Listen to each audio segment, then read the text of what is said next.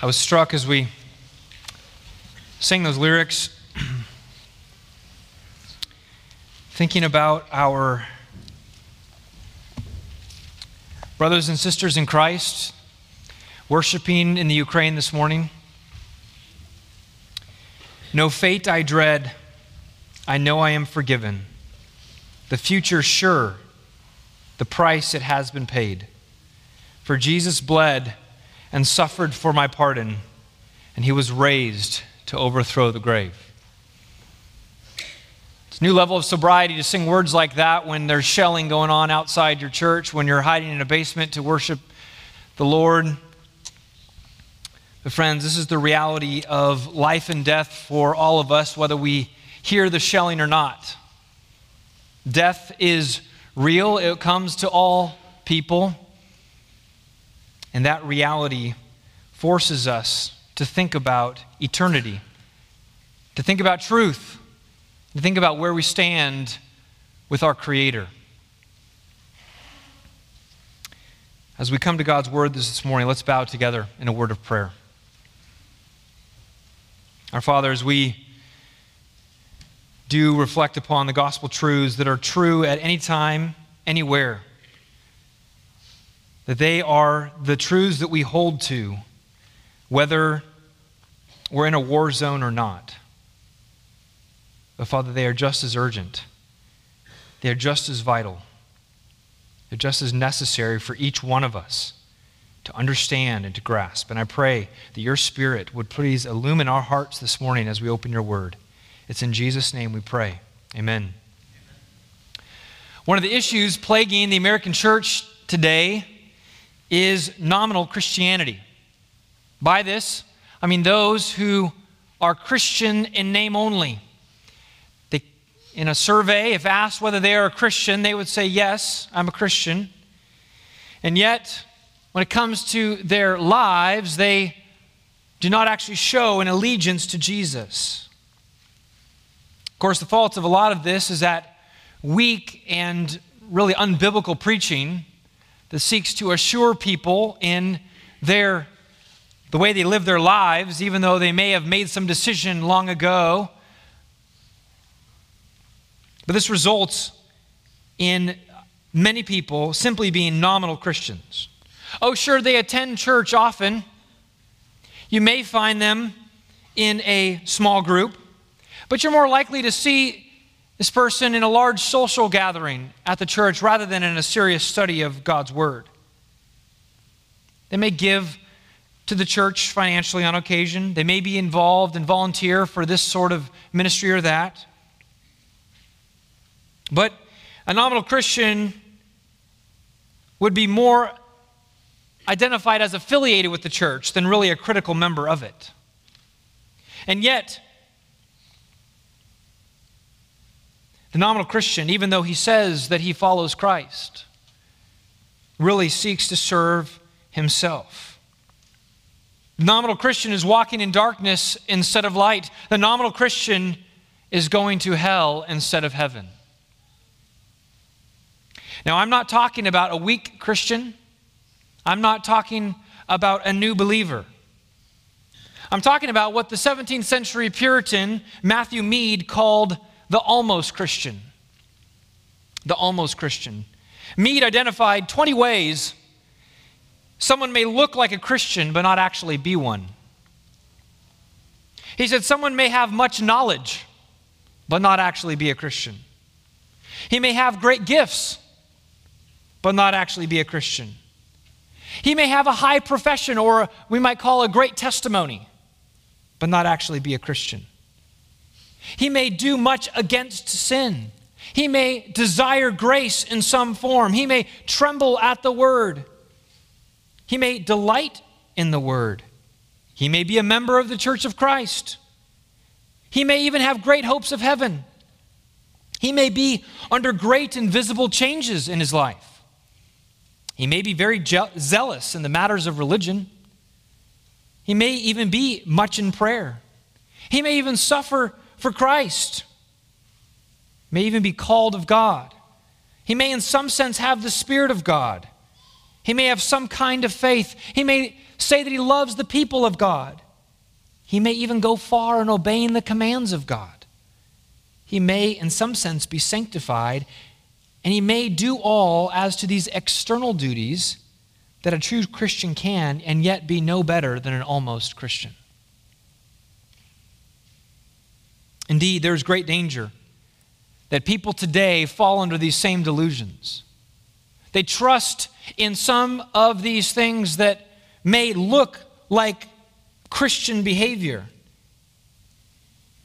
In fact, there may be some here today, some listening to me online, who fit this very category.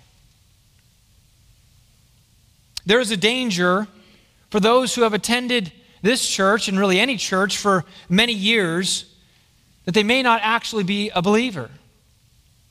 Attendance to church doesn't make one a Christian. And I pray that God uses His word today to cause those who are here, who are nominal Christians, who are almost Christians, to wake up and to realize the peril that they are in. And I pray that this text challenges all to look at our lives. And I encourage you to open your copy of God's Word, to turn with me to Luke chapter 11. Luke chapter 11. Last week we saw that there's no neutrality in the war between Jesus and Satan, the great cosmic spiritual battle that has been going on through all of human history, that there's no neutrality. Either you stand with one or you stand with the other. Either you're with Christ or you're against Him, as verse 23 says. He says, whoever is not with me is against me. Today, we're going to see how Jesus continues to press the people of His day to make a choice. And therefore, He's pressing us today to make a choice as well. To all those who are Christians in name only, Jesus will say that you are not on the path of life. You are on the path to destruction. You are walking in darkness. And so we need to hear this word this morning. Follow along as I read Luke chapter 11, verses 24 through 36. Jesus says, when the unclean spirit has gone out of a person, it passes through waterless places seeking rest. And finding none, it says, I will return to my house from which I came. And when it comes, it finds the house swept and put in order. Then it goes and brings 7 other spirits more evil than itself, and they enter and dwell there. And the last state of that person is worse than the first. As he said these things, a woman in the crowd raised her voice and said to him, Blessed is the womb that bore you and the breasts at which you nursed. And he said, Blessed rather are those who hear the word of God and keep it. When the crowds were increasing, he began to say, This generation is an evil generation. It seeks for a sign, but no sign will be given to it except the sign of Jonah. For as Jonah became a sign to the people of Nineveh, so will the Son of Man be to this generation. The queen of the south will rise up at the judgment with the men of this generation and condemn them. For she came from the ends of the earth to hear the wisdom of Solomon, and behold, something greater than Solomon is here. The men of Nineveh will rise up at the judgment with this generation and condemn it. For they repented at the preaching of Jonah, and behold, something greater than Jonah is here. No one, after lighting a lamp, puts it in a cellar or under a basket, but on a stand, so that those who enter may see the light. Your eye is the lamp of your body.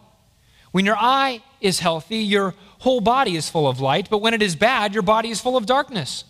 Therefore, be careful lest the light in you be darkness.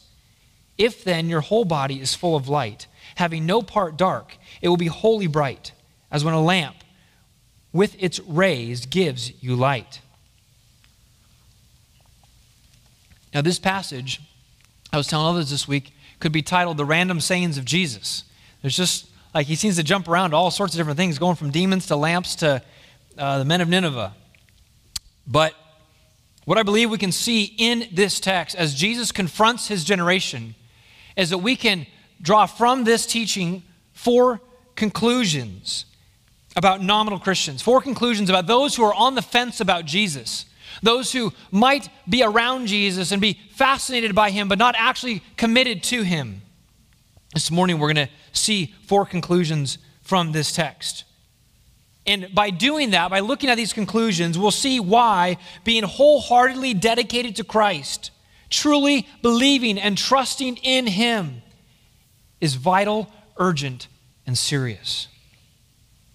So the first conclusion I want us to see as we look at this text is that nominal Christians fail to commit to Christ. Nominal Christians fail to commit to Christ. And we see this in verses 24 through 26. After calling the people to stand with him, in verse 23, he says, whoever's not with me is against me. Whoever does not gather with me scatters. He then introduces a parable describing the worsening effects of failing to trust in him. The parable is admittedly strange to our modern ears. Maybe you've read this in the past and go, I have no idea what's going on there. But I believe that in this parable about a demon going and leaving and all the rest, there's an important lesson that Jesus wants us to get from it. So let's first examine the details, and then we'll extrapolate the principle for us today. First, the details. Jesus launches right in verse 24 to a scenario where an unclean spirit or demon goes out of a person. This could be an exorcism as he did in a few verses earlier, casting out a demon, verse 14. But it doesn't say that the unclean spirit was cast out. It's simply it goes out. So we don't know exactly what caused the demon to leave. The only is the fact that it did leave. It left the individual. He then says this demon, it passes through waterless places seeking rest. Apparently the demon is homeless. He's going around finding a place to find home, to find an abode. He goes to the desert, a waterless place, an arid place, a desert place. This is commonly understood to be the place of demons. Some biblical texts allude to it. We saw even in Luke chapter 8 that when Jesus, there was a demoniac that Jesus went to go heal, and that the demons that were in that man would drive the man into the desert by the demons. In one sense, taking their host person into their own domain in a certain sense, away from humanity out into the region of demons. But after finding no place, Jesus says, this demon says to itself, it has a conversation. It says, I will return to my house from which I came. He goes back to that same person. The house referred here is the person that he exited. He finds the place clean, swept, and put in order. The point is that when he returns to the house, returns to the person, he finds that it's improved. But not only improved, but also empty. Improved, but empty. So finding the person clean but empty, he goes and brings 7 other spirits more evil than itself, Jesus says, and they take up residence in this individual. And Jesus' point, he ends with, is clear. The last state of that person is worse than the first. The last state is worse than the first. So, those are the details, but what does this parable, what is this little account about these demons, what's the principle for us today? Well, here's what I believe Jesus is teaching here. He's saying that those who are morally cleaned up but not converted end up in a worse place than when they started. Matthew's parallel account, in Matthew chapter 12, Jesus finishes this parable by saying, so also will it be with this evil generation. He tells a story about a demon going, leaving, bringing 7 other demons back, and in the last state is worse than the first. And he says, so will it be with this evil generation. In other words, he's saying that there's a correlation between the way that this generation responds to him and the way, and about this story about demons. I think I understand it this way, that Jesus understood that there was a reformation, a moral reformation going on in the country. You remember John the Baptist began preaching a baptism of repentance, and he went out and many people came to him, and there seemed to be spiritual fervor in a certain sense in the country. But then Jesus came along, and they didn't like Jesus. And at this point, they are in full-fledged rejection of him and of his word. And so if they don't accept Jesus, if they don't submit to him as their king, then the last state will be worse than their first. It'll be worse than when before John came. And what we learn from this is that the change in moral reformation without conversion is evil and leaves people in a worse state. The people this parable speaks to are those who adopt religion but don't commit to Christ. It speaks to those who are intrigued by what Christ offers but have not fully repented and trusted in him fully. It speaks to those who want to be good people but who never cry out, "Wash me, Savior, or I die." There's no urgency in their cry to Christ. There's no deep cutting of themselves deep down. There's no conviction. There's no remorse. They simply want to be a better person. You see, this man's condition improved when the demon left him. He tidied up his house. Things were swept and put in order.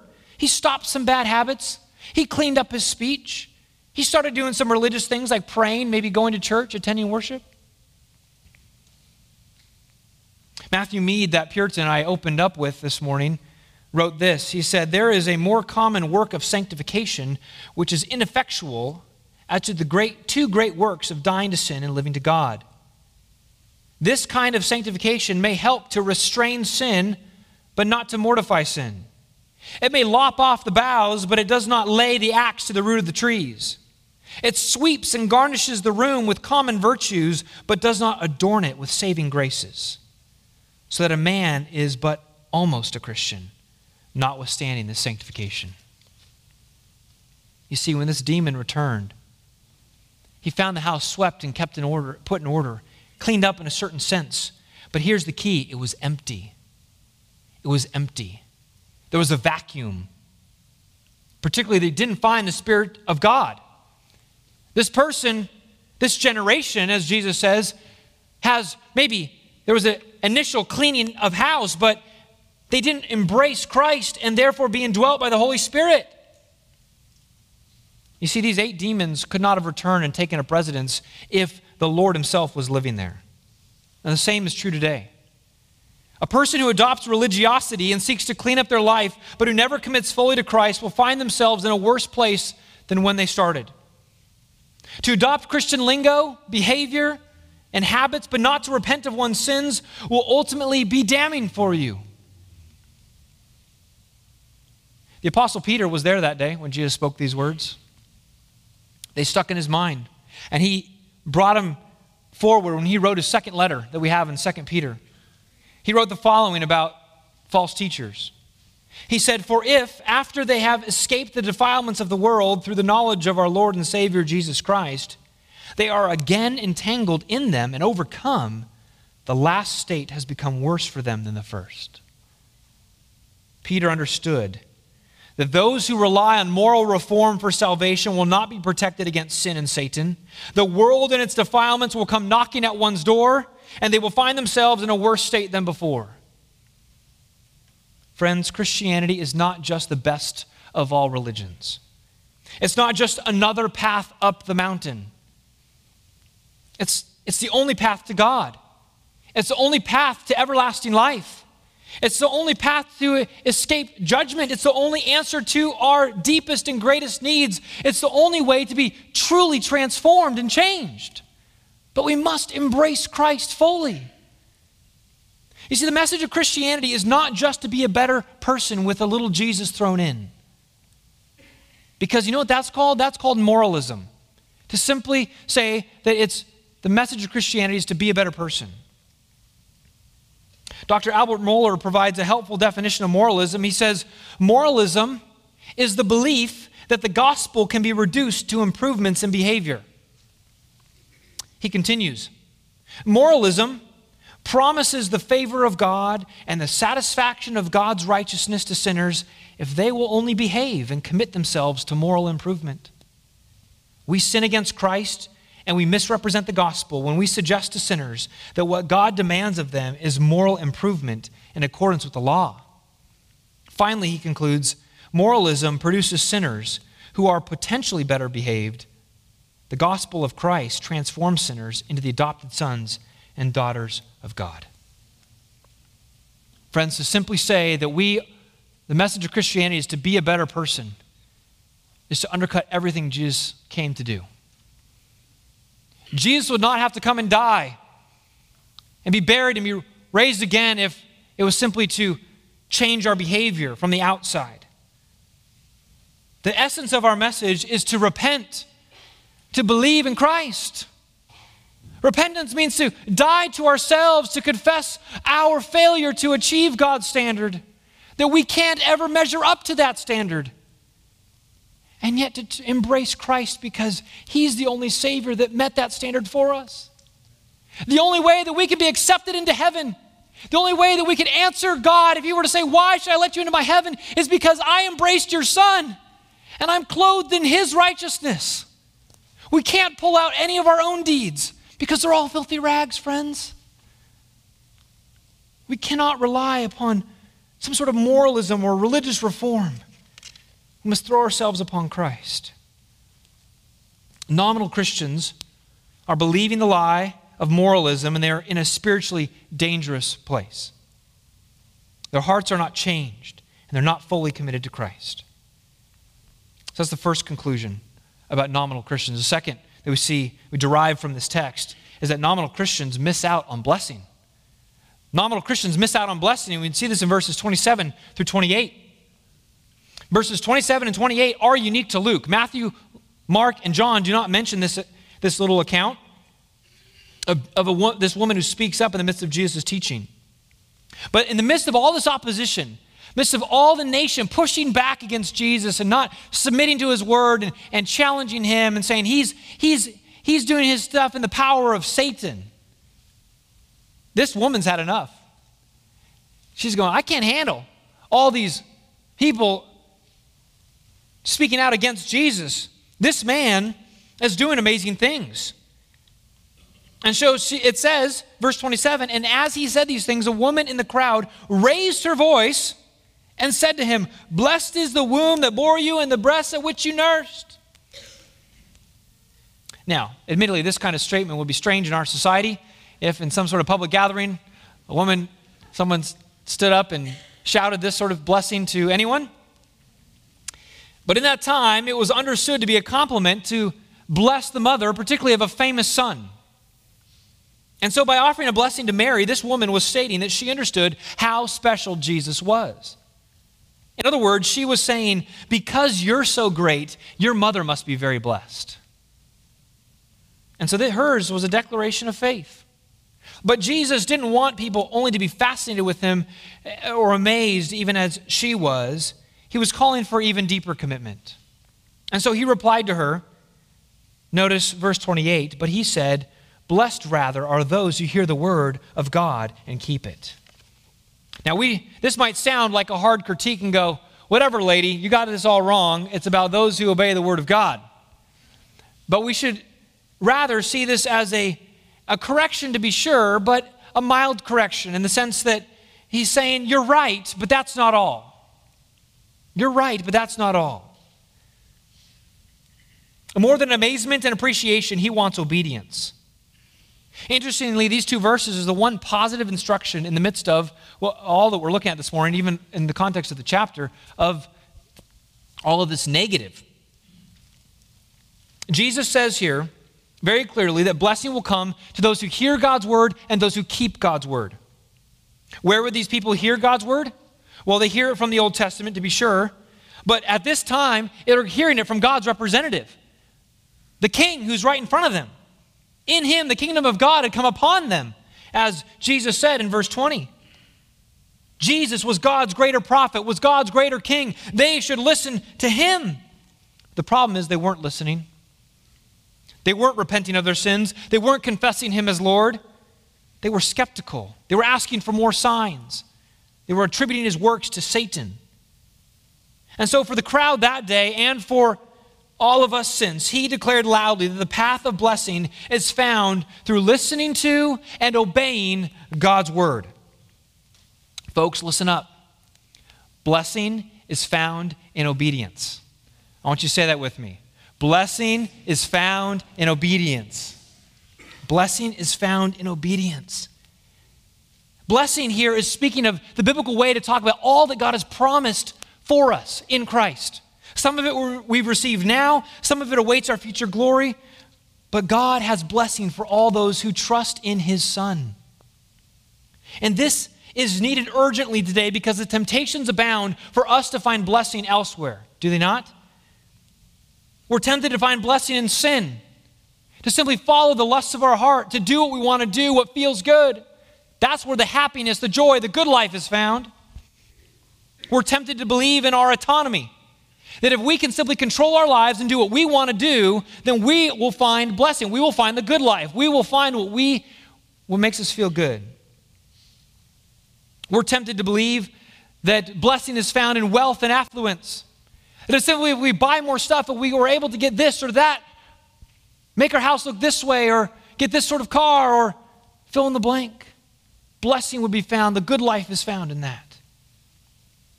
We're tempted to find blessing in the approval of other people. If I could simply get praise, be recognized for what I do. Of course, the list can go on. The devil finds all sorts of ways to tempt us to find blessing in other places other than obedience to God's word. This was the original temptation, right? Satan tempted Eve that she would find blessing in disobeying God rather than in obeying God. It's that simple. But note, it isn't enough to simply hear the Bible or to know what it says. We must obey it. We must keep it. In fact, this word for keep is to guard it. That means that we are seeking to guard the teaching in our own lives so that it doesn't become broken by our disobedience. It's like God's word is fine china that we're carrying around, and we care so much for it, and we value it, that we don't want it to break on our watch.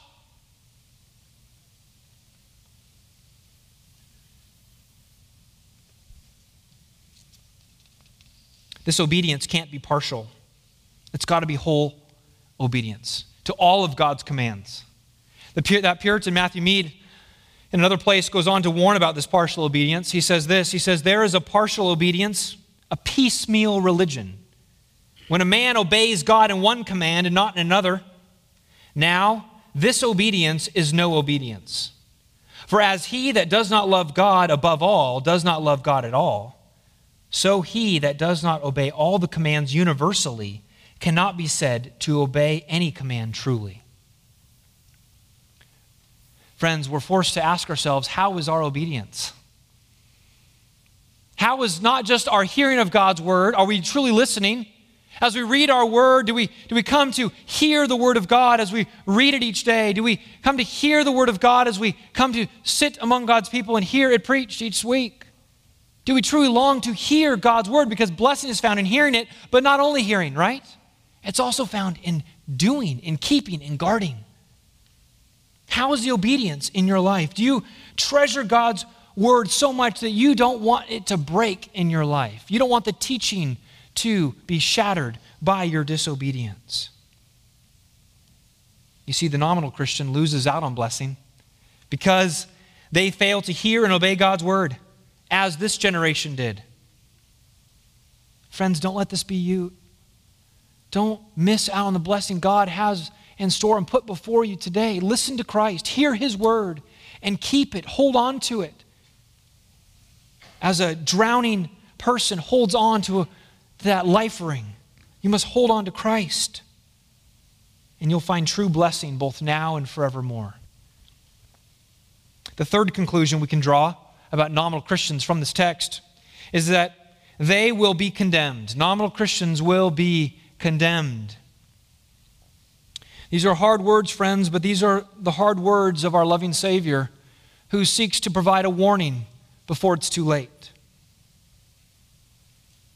Verse 28, he's just talked about that what he requires of his generation, of all people since, is hearing the word of God and obeying it.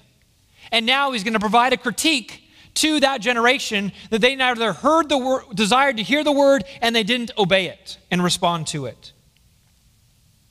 And he does this by comparing their recalcitrant hearts with some Old Testament figures. It says, verse 29, the crowds were increasing. He began to say, this generation is an evil generation. It seeks for a sign, but no sign will be given to it except the sign of Jonah. For as Jonah became a sign to the people of Nineveh, so will the Son of Man be to this generation. Notice that he calls this generation an evil generation, verse 29. This is a full-scale condemnation of this generation before him. They have failed to accept Jesus, and therefore it is evil. Take note of that, friends. That to be on the fence about Jesus, but not actually fully commit to him and embrace him and believe in him is evil. It's evil because it continues to ride the fence about Christ. These people did not believe the signs Jesus performed in their midst. Instead, they demanded more signs.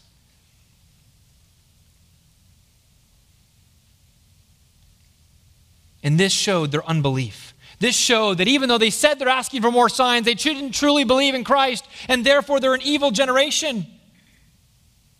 To be non-committal about Christ is evil. Even though Jesus is not walking in our midst today as he was with these people, he is present with us through his word. And his word is very clear. We must all equally bow the knee to him. Now Jesus says, even though they're asked for a sign, they seek for a sign, what sign is he going to give them?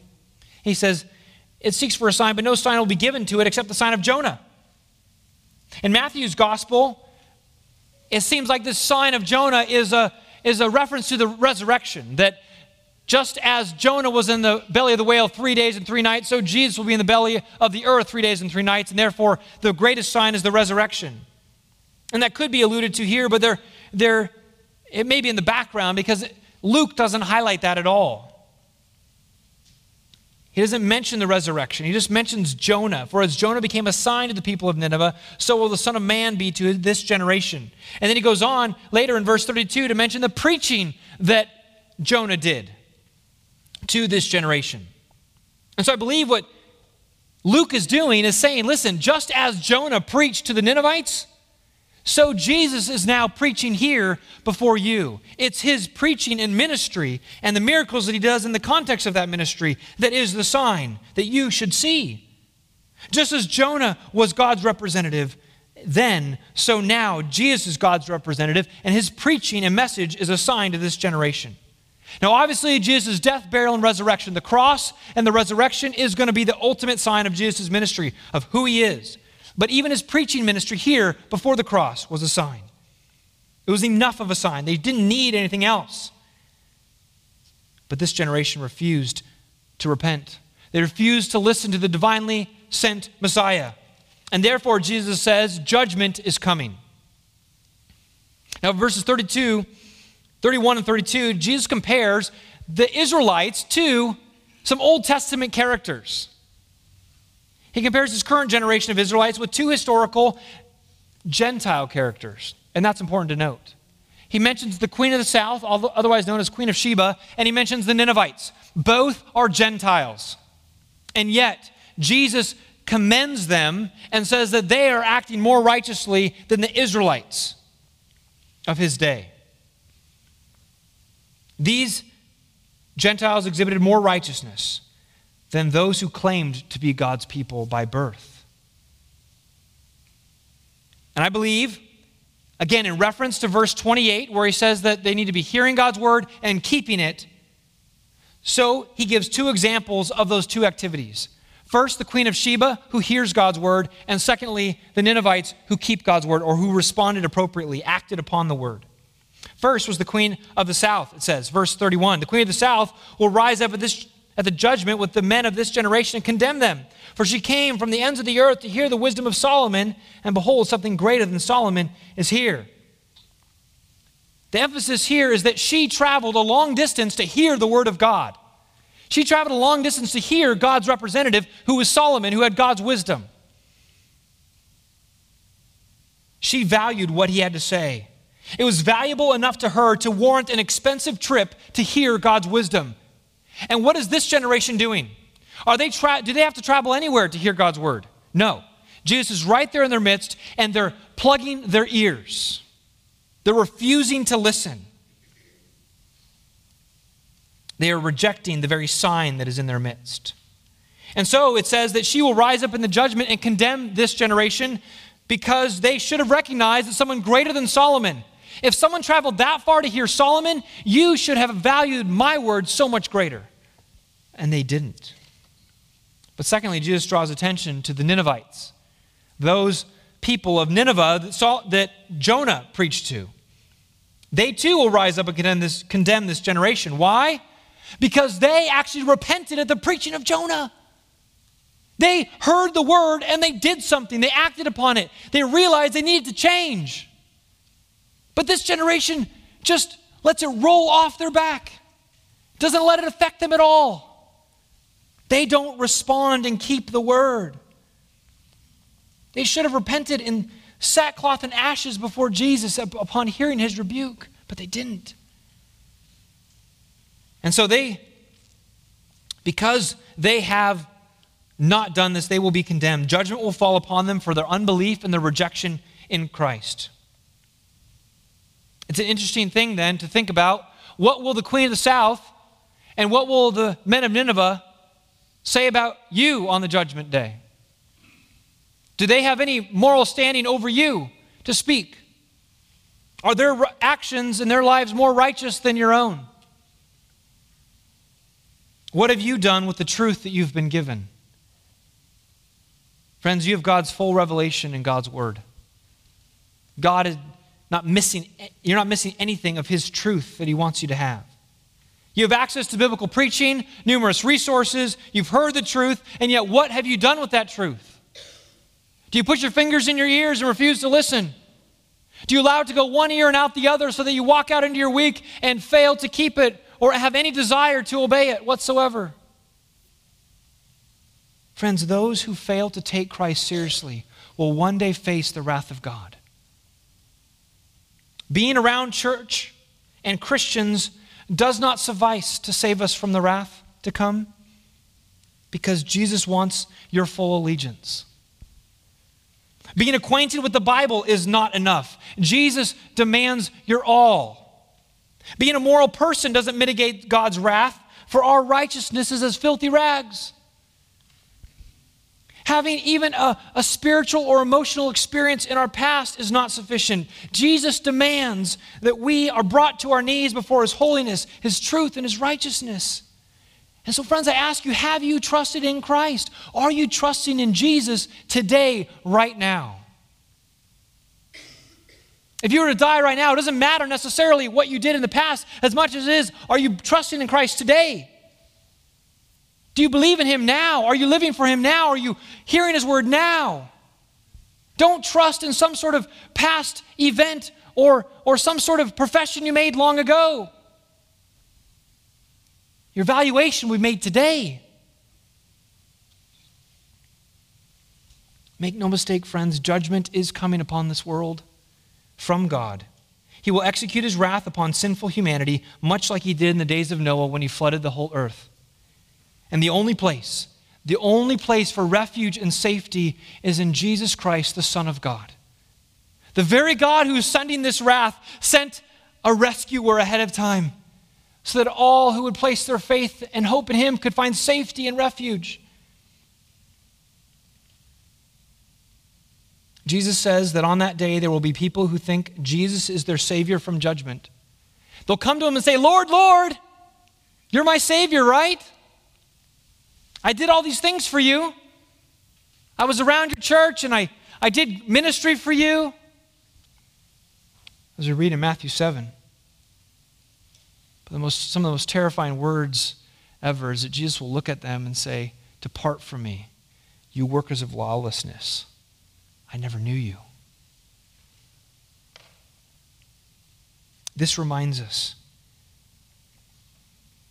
that the temptation to nominal Christianity is ever close at hand. That we would simply attach the name of Jesus to our lives, that we'd be around doing Christian things. To the world, we'd look like an evangelical Christian believer, and yet we haven't truly committed to Christ. But friends, know that all those in that category will one day face condemnation. The final conclusion that we can draw from this text about nominal Christianity. Nominal Christians must examine themselves, verses 33 through 36. Nominal Christians must examine themselves. The final paragraph in our text this morning has an interplay between external light and the eye which receives light and the inside of a person. So you can picture a lamp that's on a table, and you picture a person standing there and the eye that receives that light, and then you think of the body or the inside of a person, the soul of a person. These three dynamics Jesus is mentioning. Verse 33, he notes a truism, a principle, right? No one, after lighting a lamp, puts it in a cellar or under a basket, but on a stand, so that those who enter may see the light.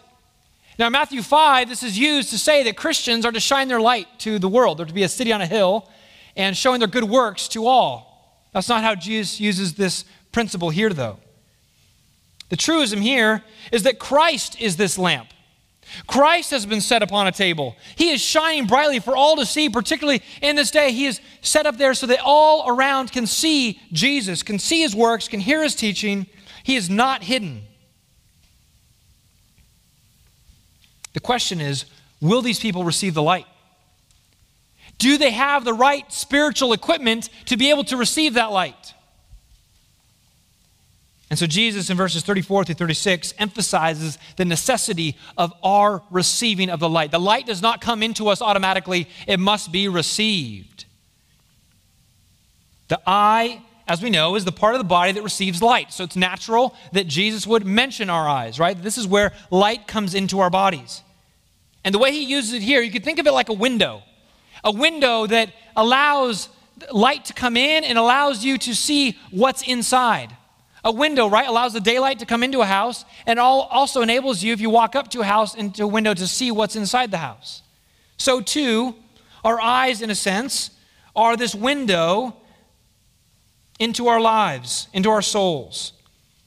Eye representing not just our physical eye, but how we receive the truth of God. And the point that Jesus makes here is that if our window is cloudy and dirty, then the light's not getting in. And instead there's going to be darkness inside. But if the light does get through, if the window is clear, then the light comes in and our whole body is full of light. That there's a dominance of the light within a person. And so he describes two kinds of eyes in verse 34. Look at it with me. He says, your eye is the lamp of your body. When your eye is healthy, your whole body is full of light. But when it is bad, your body is full of darkness. Two kinds of eyes. The word healthy here means singular. It's referring to a singular allegiance to Jesus. When your eye is singular, when it's devoted in full integrity to God alone, not divided, not split, not waffling between the world and God, but singularly devoted to Christ, then your eye is healthy. And your whole body's full of light. The light comes in and it takes over your being. The word for bad here, when your eye is bad, is the same word translated as evil up in verse 29, where he says, this is an evil generation. This, when your eye is bad or when your eye is evil, your body is full of darkness. Jesus is saying that when people do not have the light of Christ within them, they're not just mistaken or confused. They are evil. In other words, there's a huge difference between these two kinds of eyes. The difference between life and death, between light and darkness. And Jesus applies his teaching then in verse 35. Look at verse 35. It says, therefore, be careful, lest the light in you be darkness. That was special effects. No, I'm kidding. He says, therefore, be careful lest the light in you be darkness. Each person must examine himself to see where he stands. You've got to be careful that the light that you think you have is not actually darkness. This warning here, friends, is particularly sobering because it tells us that there are those who think that they have the light. They think that internally they have the true light that guides them, and yet actually Jesus says, if you look there, it's actually darkness. Proverbs 14, verse 12 says, there is a way that seems right to a man, but its end is the way to death. This is the delusion of mankind, is that they believe they have the light. They believe they've been enlightened, that they have the truth on which to live. And yet, when they're guided by their own inner light, they're actually following the darkness that is their sin. Most people actually have darkness in their soul. This was true of the fellow Jews that Jesus was speaking to, and it's true of most people today. But this warning, I believe, has particular application who those who sit in the pew week after week and yet are not truly Christ's. Nominal Christians need to be careful lest the light in them be darkness. You think that you're around these things and think that because you're familiar with them that you have light. But Jesus says you've got to do a more penetrating analysis than just look about how you fill your activities or the things you are acquainted with or the things you hang around. Is there true light within you? Is it the light of Christ? Do you listen to his word? Do you want to know him? Do you want to obey him? Do you recognize that if it is not for Christ, that you are lost forever to his wrath? You see, when you know Christ, you're totally transformed. And your body is filled with light, and your life is filled with the light of Jesus. That's what Jesus says in verse 36. If then your whole body is full of light, having no part dark, it will be wholly bright, as when a lamp with its rays gives you light. When Christ dominates a person, it totally transforms so that light shines from the inside out.